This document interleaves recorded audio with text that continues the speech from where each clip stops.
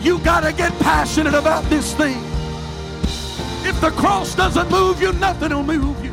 I'm offering you something that's greater than silver and gold. I'm offering you something that's greater than an increase in your pay on your job. I'm offering you There's no shortcuts to the glory. We've got to get past week-to-week living. We've got to multiply our prayer life. We've got to multiply our effort. And we are willing to give.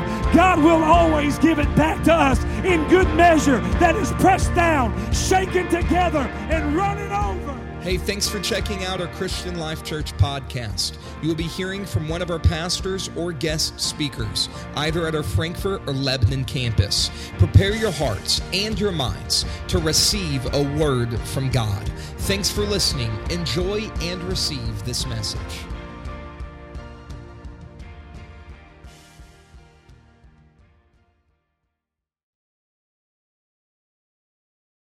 Sense the presence of the Lord in the house today. Hallelujah. God bless you. You can be seated. Thank you so much for being in the house of the Lord tonight, this Wednesday evening, to open the Word of the Lord and study the Word of the Lord together. I started a lesson series last Wednesday night and began dealing with a very tough subject, as a matter of fact. And we got about halfway, or maybe better than halfway, through the Bible study last Wednesday night. And as promised, I told you I would pick up where I left off, and we will continue with this Bible study tonight. And of course, I will be cognitive of the time. We have a baptism that is going to take place tonight, and we are thankful and very excited about that. Amen. We appreciate each of you being here tonight. To our guests that I see in the house on a Wednesday night, it's the right place, the right time. We're glad you're here. Amen. Tonight we're going to pick up with a subject that I started last Wednesday, and I will not be able to recap everything that I taught last week.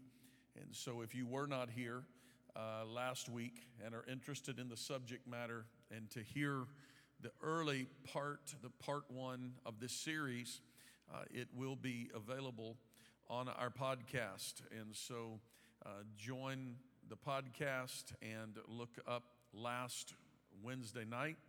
And the subject matter is a biblical perspective on tongues and salvation. Very difficult subject, and for many a hot topic to discuss. And I attempt to answer some questions last Wednesday night, and we went into the Word of God to discover what the Bible says, not what people say, but what the Bible says about tongues, about speaking with other tongues, and how it is connected or related to salvation. So tonight we pick up with part 2, and I want to begin this lesson tonight by some prefacing remarks regarding the importance of us being a church that is based on truth. Every life should be seeking to base your walk with God on truth. Somebody ought to say amen to that. Truth is important. Tradition is wonderful. The older I get, the more I love tradition. But tradition does not trump truth. Truth must always prevail. And the Bible, this is our handbook. This is our guideline. This is where we go to find direction. And our teaching and preaching, if it is with enticing words of man's wisdom, it doesn't amount to much. But if our teaching and our preaching is based on the Word of God, founded in the Word of God, not left to single interpretation. The Scripture says no Scripture is given by private interpretation, but there should be a conglomerate of Scripture that works together and is woven together to reveal the deep truths of Scripture. If the Bible is taken out of context, many people can be led astray by many strange beliefs and strange doctrines. But taking a Scripture and reading it and standing on one Scripture or one portion of a Scripture, particularly when it is taken out of context and not woven into the fabric of what the Word of God is saying on that specific subject. When Jesus was on earth, Jesus himself had much to say about the importance of truth. He quoted from 24 of the 39 Old Testament books, Jesus himself, reaffirming the principles of the law and the precepts that were laid out in the law. He gave 46 parables. Jesus gave 46 parables, incredible illustrations that teach what it means to serve the Lord. He taught challenging concepts like love your enemies, bless them that curse you, do good to those that hate you, and pray for those that despitefully use you, according to Matthew chapter 5, verse 44. Jesus taught some things that were counter to culture. They are counter to normal human emotion. Until we learn discipline, we have a tendency to hurt those who hurt us, to want to fight against those who want to fight against us. Jesus comes with a whole new concept. He taught these challenging concepts that go against human nature. And his words, the words of Jesus, were so incredibly powerful.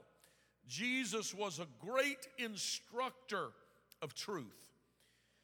As a matter of fact, Jesus was the embodiment of truth. He was truth.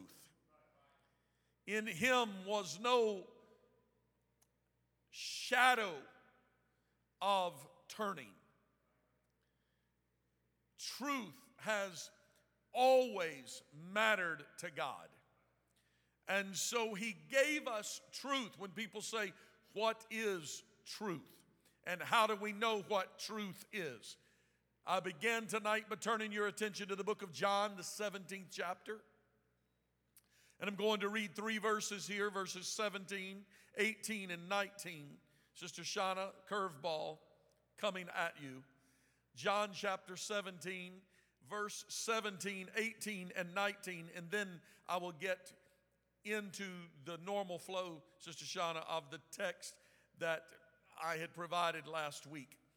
But I want to start with John 17 because we're talking now about how do we know what truth is? How do we know how to discover truth? How do we find what truth is? How many of you want truth in your life? I believe you're here on this Wednesday night. As a matter of fact, I'm very impressed with you tonight. This is an incredible crowd on a Wednesday night in the middle of COVID. Give yourself a great big hand. Thank you for being here. I believe you care about truth. So what is truth, and how do we know what truth is? And how does truth fit into the grand scheme of things? John 17, verse 17, sanctify them. How are they sanctified? Through thy truth. Well, okay, what is truth? Thy word is truth. We are sanctified through truth. All sanctification, what makes you a Christian, is more than just saying, I believe in God and I'm a Christian, does not make you a Christian. But your sanctification is through truth. And the Word of God, thy word, O Lord, David declares, I've hid in my heart that I might not sin against you. So if we want to live a Christian life, then we must understand, how do we find truth and get truth on the inward part? How do we take truth in? Thy word, the word of the Lord, is truth. As thou hast sent me into the world, John says, even so have I also sent them into the world. Talking about his own disciples. And for their sakes I sanctify myself. Look back at verse 17. How does sanctification come? Through truth. What is truth? The Word of God. John, now after sending his disciples out, says, even for their sake, I sanctify myself. Meaning, John is saying, I take this word, this truth, and I adapt it to my life. So serving God and living for God is more than just saying, I believe in God, I'm a Christian, but it is taking the Word of God, His truth, and making it part of who we are and living according to this truth. We must desire this truth on the inward parts. Verse 19, and for their sakes I sanctify myself, that they also might be sanctified. How? Through truth. The only thing that is going to sanctify you, what makes you a saint? Sanctification comes through truth. We need truth. We all need truth.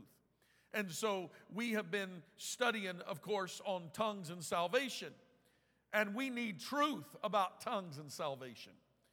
We don't need people's ideas. We don't need what society says about it.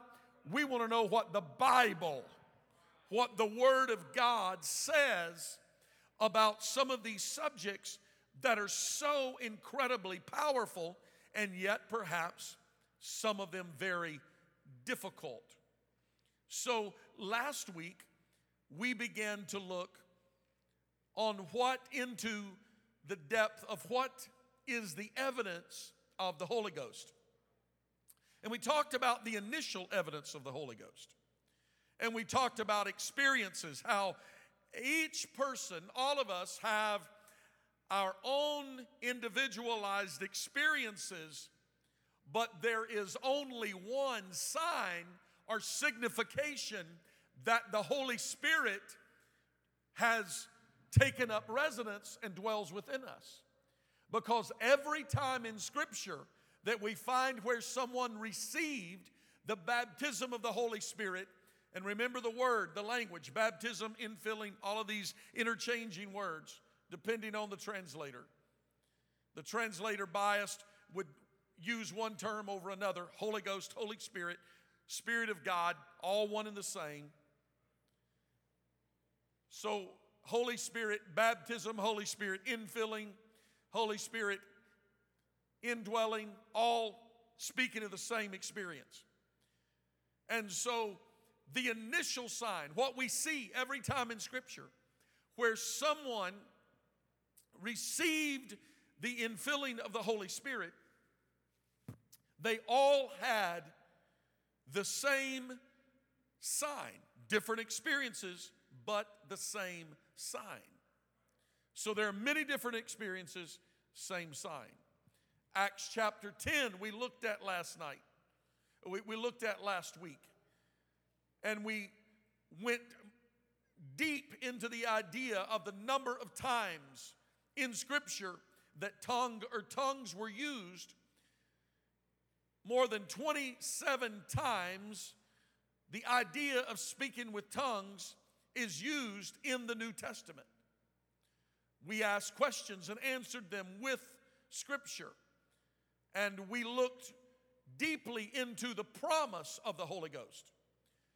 And we looked at the first initial outpouring of the Holy Spirit in the book of Acts, when Jesus ascended up on high, and after he had resurrected from the grave, he ascends, he tells his followers, go and wait in Jerusalem until you be filled with power from on high. Now imagine you and I receiving such an announcement, go wait in the city of Jerusalem until you be filled with power from on high. They didn't know what this power was. They didn't know what they were going to be filled with. All they knew was that Jesus had commanded them to go and wait for it to come. They go to the upper room in Jerusalem, about 120 of them. And there they tarried, they waited. A prayer meeting, we say. They tarried or they waited together. Acts chapter 2 gives us keen insight on what happened there. They were all in one place. They were all in one mind and one accord, meaning their motives and agenda, everything that they were doing, their thoughts, everything was together on one thing.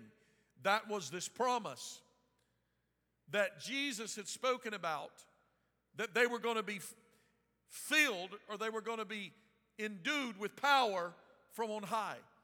They didn't really know what it was going to look like, feel like, sound like. They knew nothing about it because Jesus never told them how it was going to happen. Now we can go back and look when Jesus talked to Nicodemus. We can go back and try to look and find ways that he was given some insight into what was going to happen. So now we see that they gather in the upper room in Jerusalem. After 10 days, the Holy Spirit fell. The scripture said they were in one mind and one accord, and suddenly there came a sound. Everybody say sound. Every time the Holy Spirit comes, there will always be a sound. There came a sound from heaven. And the sound that came from heaven was as of a rushing mighty wind, and it filled all the house where they were sitting. Can I pause for a moment and tell you that when the Holy Ghost comes, before the individuals were filled, first the house was filled.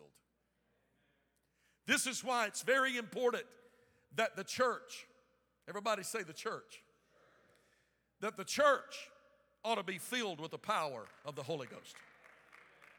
Our services ought to be filled with the power of the Holy Ghost. The house ought to be filled.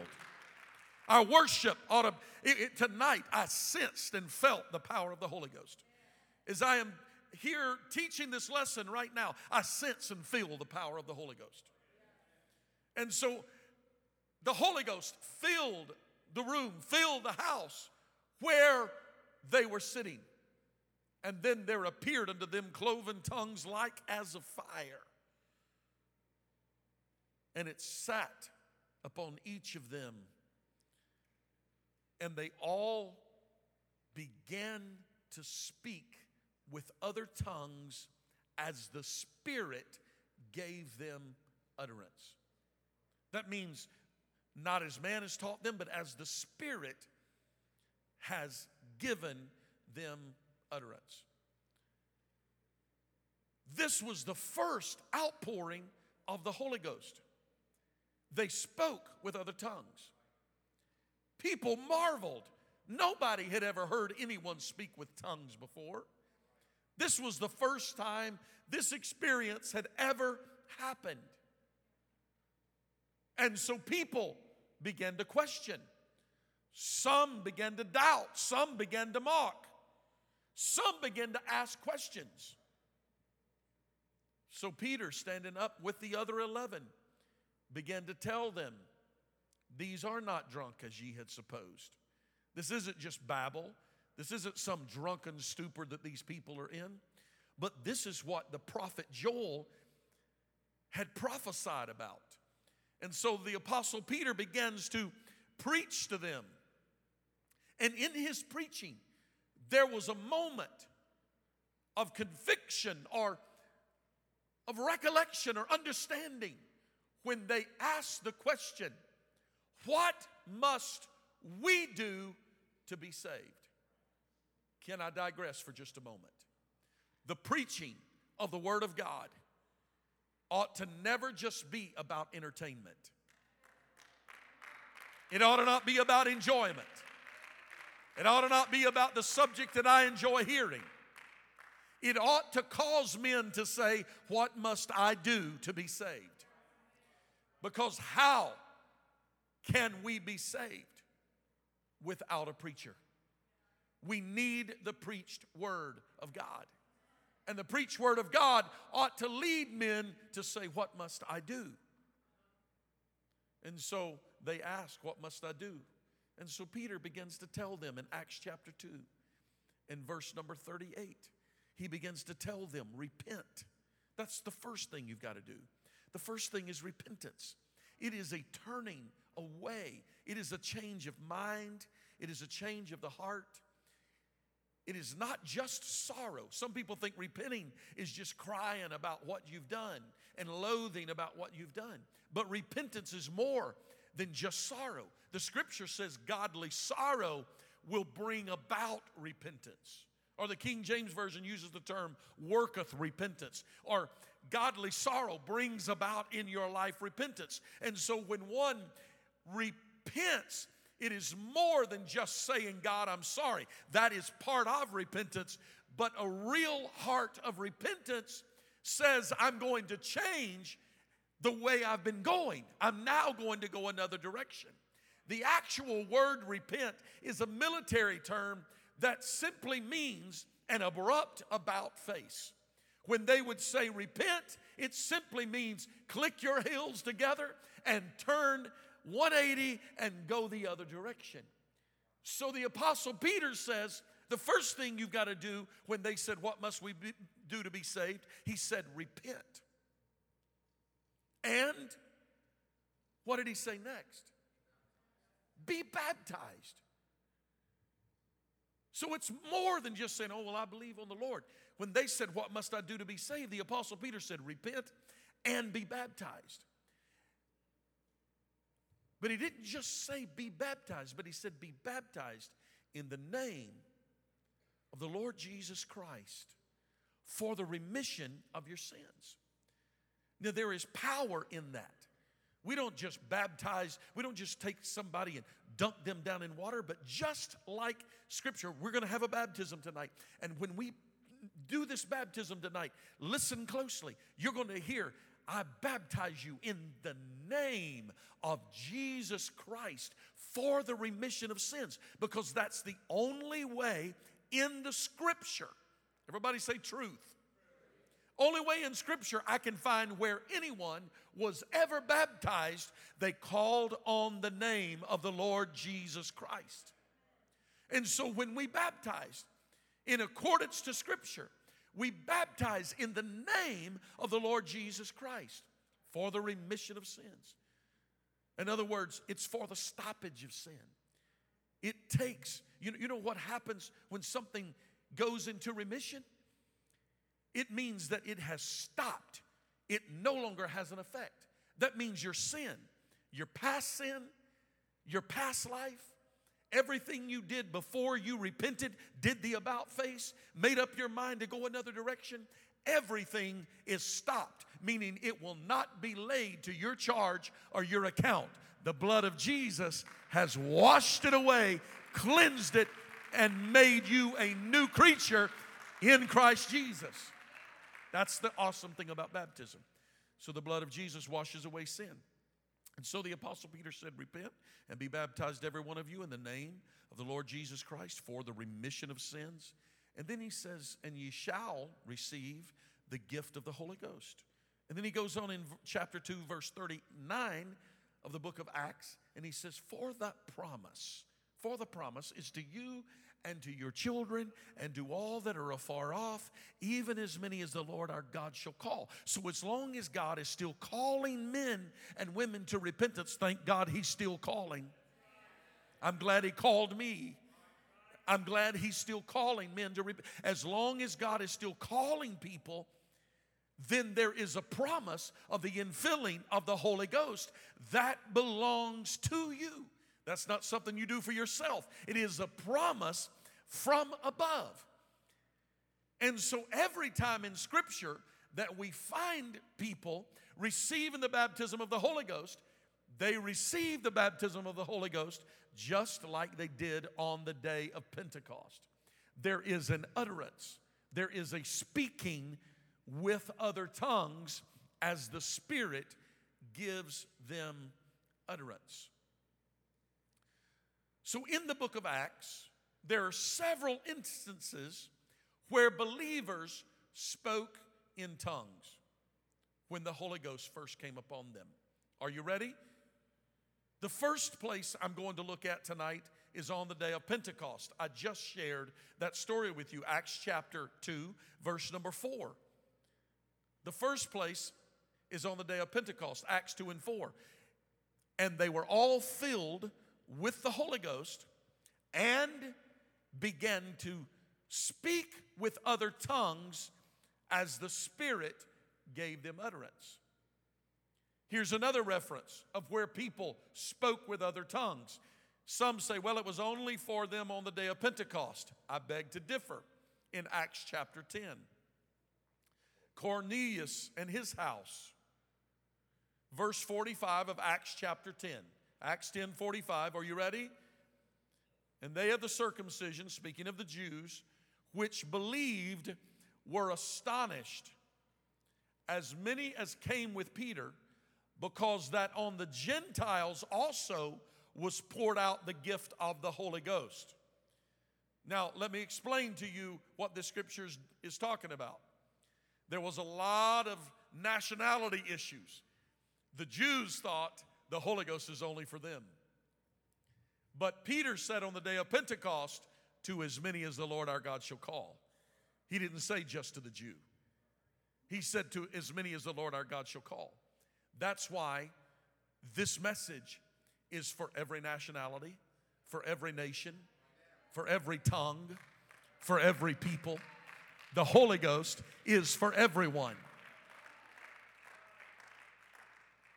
I've been blessed to be able to travel some.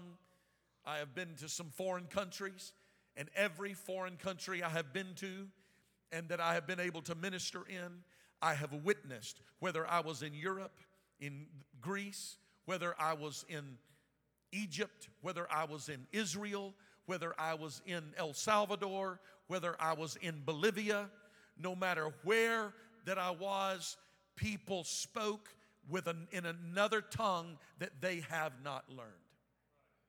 Now, I have never personally witnessed it, but I have talked to many people who have witnessed it when they are in other countries with people who do not know English, begin to speak in other tongues, and for them, they may speak clear English and have no idea how to speak English. And it is a sign to the unbeliever to understand that they are speaking the wonderful things of God. Let me get back to my text of Acts chapter 10, verse 46. Verse 45, the Gentiles also, the Holy Ghost was poured out. Verse 46, for they what? Heard them. Everybody say heard them. They heard them. They heard them speak with tongues and magnify God. Then answered Peter, can any man forbid water, that these should not be baptized, which have received the Holy Ghost as well as we? And he commanded them to be baptized. How did he command them to be baptized? In the what? Wait, you mean he didn't command them to be baptized in the titles Father, Son, and Holy Ghost that came out of the Nicene Council in 325 AD? You mean that's not how that he commanded them to be baptized? No, he commanded them to be baptized in the only name whereby we must be saved. That is in the name of Jesus. Salvation's in the name of Jesus.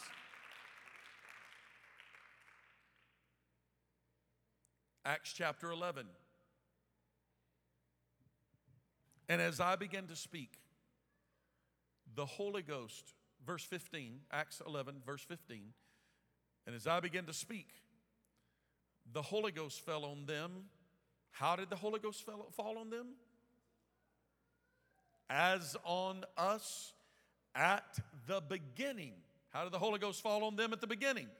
came as cloven tongues like as of fire, sat upon each of them, and they all received the Holy Ghost and began to speak with other tongues as the Spirit gave the utterance. That's what he is referring to in Acts chapter 11. The Holy Ghost fell on them as on us at the beginning.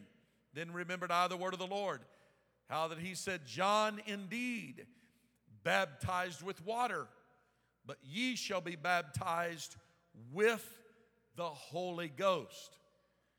So that Holy Ghost being poured out, as in the beginning, is significant to the baptism of the Holy Ghost. For as much then as God gave them the like gift as he did unto us who believed on the Lord Jesus Christ. What was I that I could withstand God? In other words, how could I say that this is not possible? All right? The next place in Scripture where the Holy Ghost was poured out and they spoke with tongues. Acts chapter 19. It was at Ephesus. Acts chapter 19, verse number 1. And it came to pass that while Apollos was at Corinth, Paul, having passed through the upper coast, came to Ephesus, and finding certain disciples, he said unto them, Have ye received the Holy Ghost since you believed? Can I pause for a second? Am I okay? Let me just pause here for a second. Anyone who believes on the Lord has done a wonderful thing. But believing on the Lord is not the end all. Believing on the Lord is a good start, a good beginning, but there is more. Somebody say, I want more. I want all. I want all truth. I want all that God has for me. Is that how you feel tonight? I want all. I want everything that the Lord has for me. So he asked them the question, have you received the Holy Ghost? Verse 2, Acts 19, verse 2. He said unto them, have you received the Holy Ghost since you believed? And they said unto him, we have not so much as heard whether there be any Holy Ghost. They had never heard a message preached about it. They had never read about it. They didn't have a clue. This was the first time that they ever understood it. How many of you remember the first time that you ever understood that the Holy Ghost was for you? Do you remember that place? I see hands being raised. When people remembered. I remember teaching a Bible study in my apartment on Green Street almost 30 years ago. My wife and I sat teaching a home Bible study to a young couple with a bunch of children. And they had come to visit, and we had had dinner, and I was teaching a Bible study, and I'll never forget the moment when they looked across the table at me and said, I see it, I understand it, I must be baptized in Jesus' name and receive the Holy Ghost. Wow. It was the moment that the lights came on. Before that, they didn't understand. Just like these. We didn't know that there was a Holy Ghost. And he said unto them, unto what then were you baptized? They said, unto John's baptism. Then said Paul, John verily baptized with the baptism of repentance. He said, that's good. Saying unto the people that they should believe on him which should come after him. That is on Christ Jesus. When they heard this, what did they do? They had already been baptized before. John had baptized them. But when they heard that they should be baptized in the name of the Lord, when they heard this, they were baptized. Interesting. How were they baptized? in the name of the Lord Jesus. You mean they didn't just baptize them in the titles Father, Son, and Holy Ghost like they did in 325 AD at the Nicene Council and start from there and misguide people all through the world claiming that that is the method of baptism that is acceptable for the Christian church? It's not in the Bible. It does not exist. Nowhere in the scripture where you find where somebody was baptized in the titles Father, Son, and Holy Spirit. Does truth matter? Of course truth matters.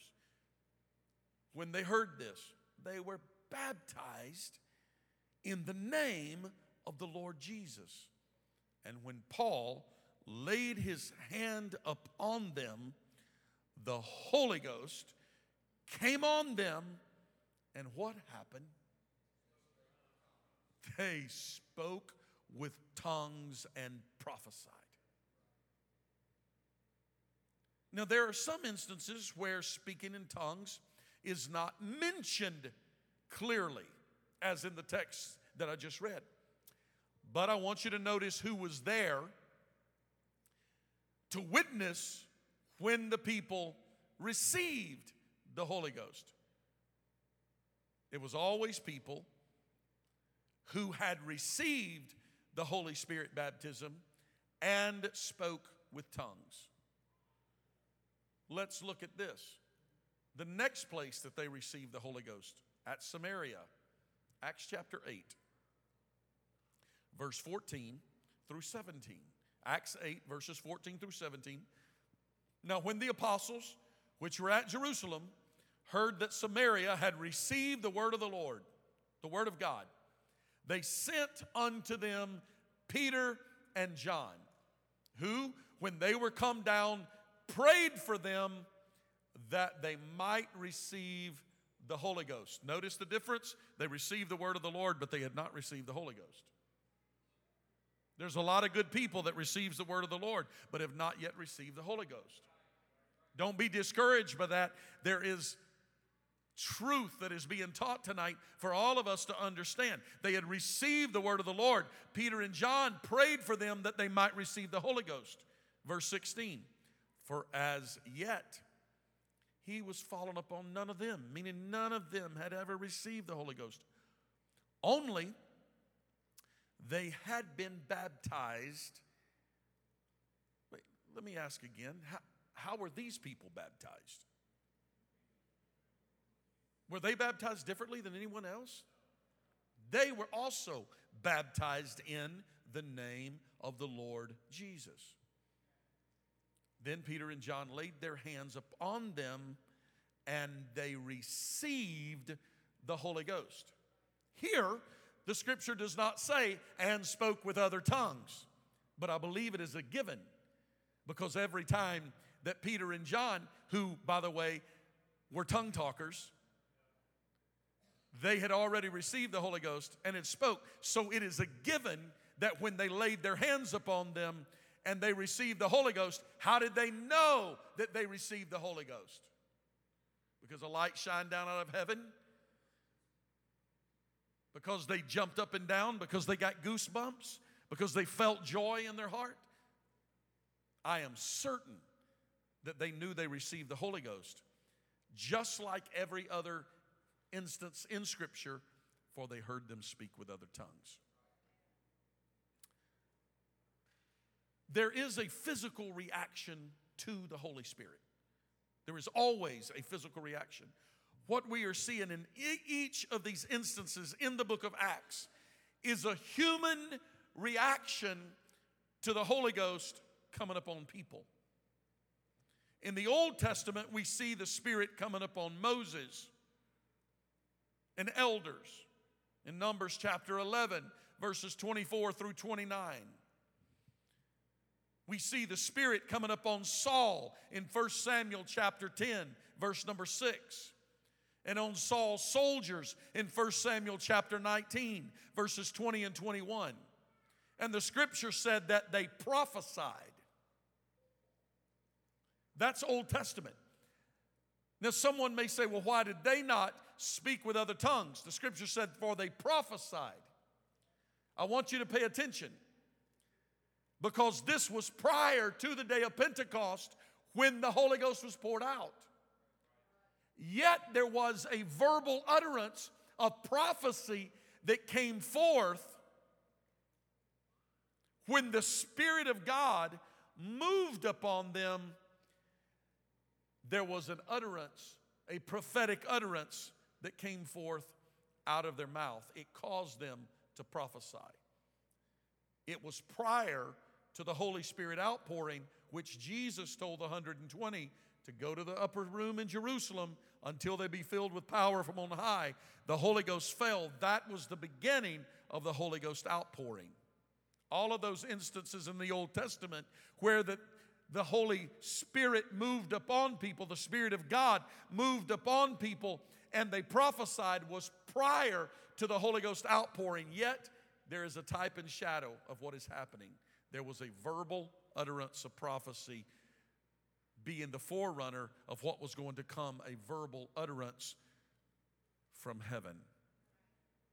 So this is remarkably similar to what happened at the day of Pentecost. The Spirit is poured out powerfully, and people had a spontaneous reaction to speak words out loud. So, what does the Scripture mean?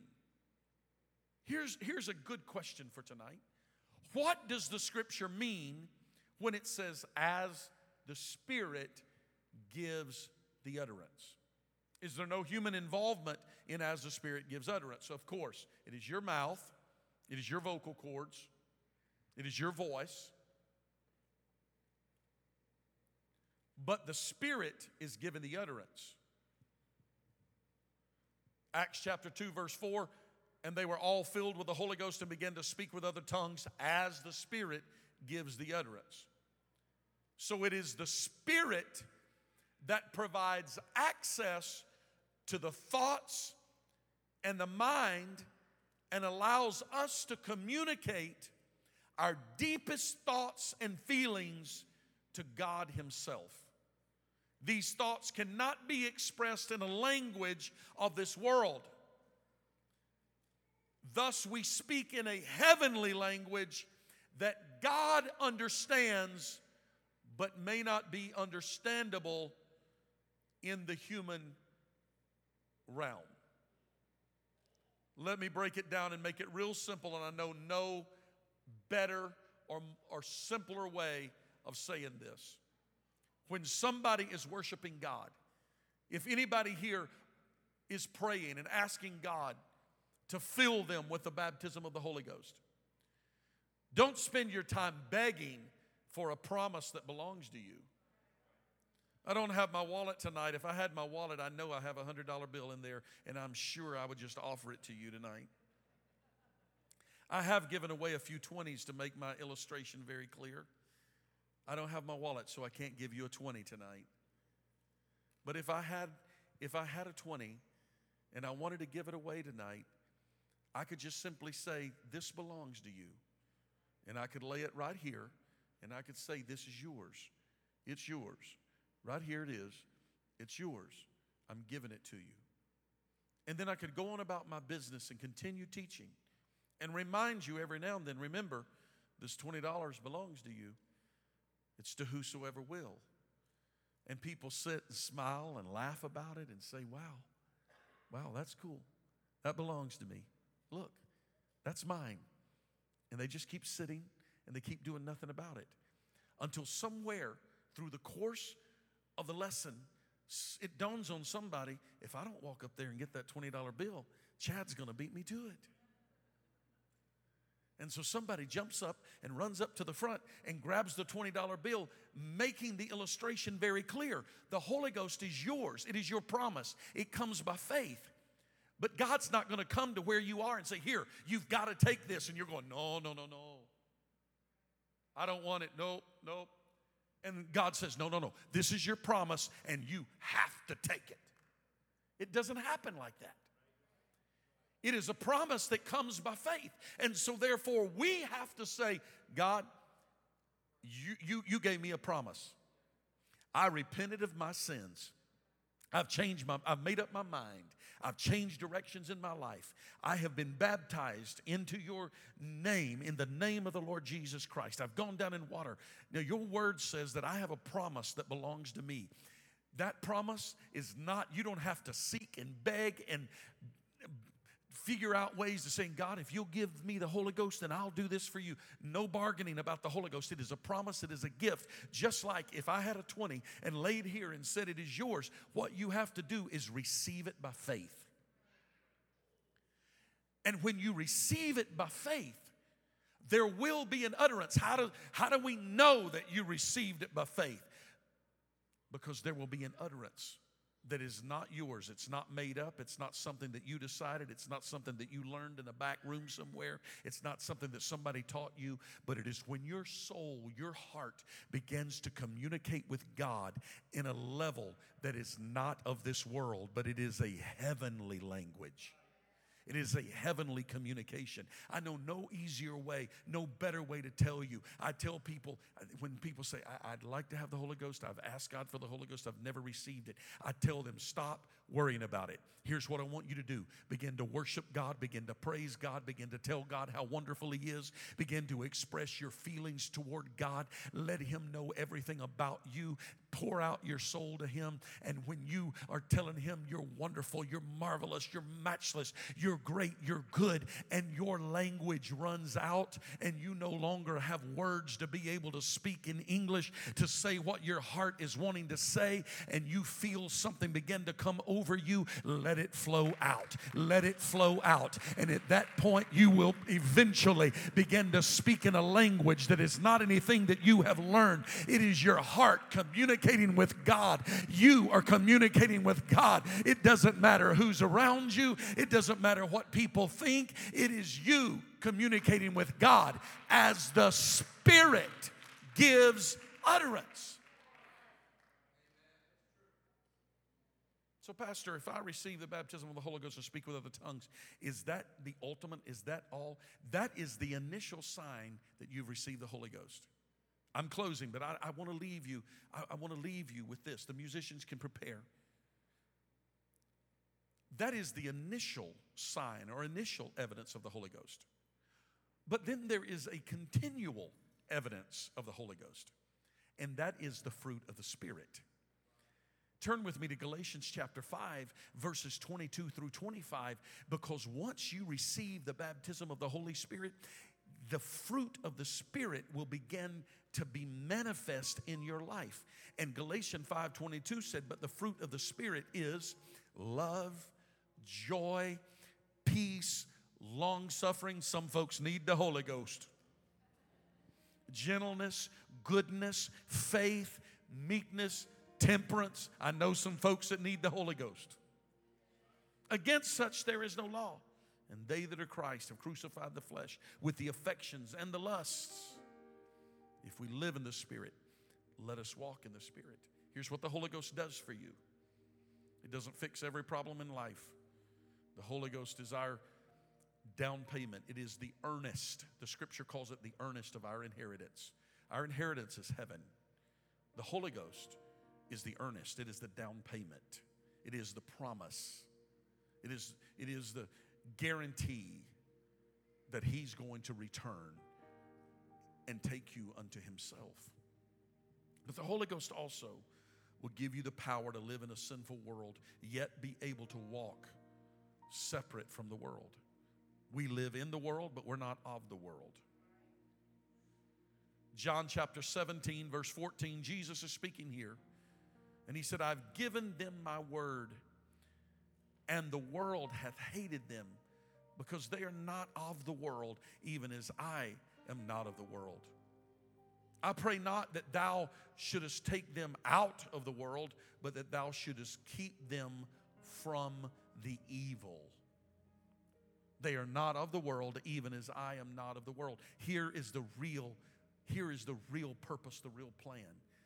Not for God to isolate you from the world. That's not what the Holy Ghost does. It doesn't isolate you from the world. What the Holy Ghost does is it insulates you from the world. It allows you to live in the environment of the world, but not be affected by the environment of the world the way you have been affected by the environment of the world prior to receiving the Holy Ghost. It will empower you. It will equip you. We have the power to live in a sinful world, yet not be isolated, but be insulated so that it does not have the effect on me. My hope is in Jesus Christ. The rest of the world is going and doing what they want to do, and they're losing faith and losing their minds. But that's not for the saved church. The saved church that's been born again of the water and of the Spirit and have received the baptism of the Holy Ghost. There's more to it than just speaking with tongues. That is an initial sign, but the Holy Ghost is much more. The Bible said it is our comfort. It is our comforter. It is our guide. It is our director. And I could go on and on and on tonight about all of the things that the Holy Ghost does for you.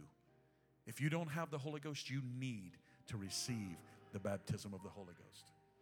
If you've never spoken with tongues, don't fear it, don't worry. Nobody's going to make fun of you, mock you. Don't feel pressure.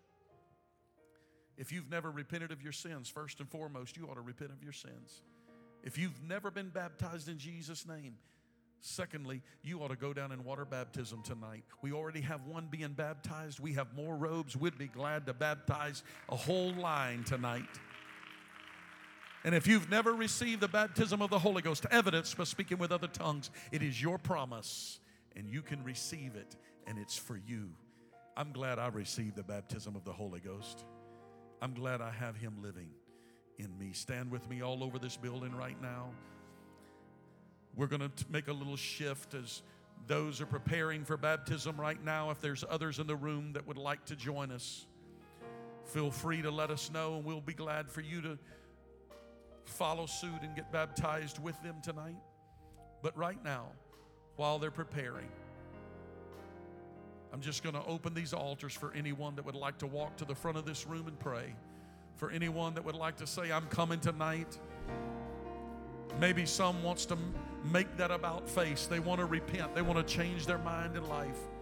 Maybe others are just coming tonight just to say, I have a determination more than ever to keep serving God and keep living for Him. These altars are open for everyone tonight. Would you like to come forward? You can stand, you can kneel, you can sit where you are, whatever you choose. But we're just going to turn this whole house into a prayer room for just a few moments. If you'd like to join us in the front of the room, our ministers are going to prepare. We're going to have a baptism here in a moment. We're just going to focus on the Lord for a moment. If you've never repented, here's a good time. If you've never been baptized, here's your opportunity. Oh,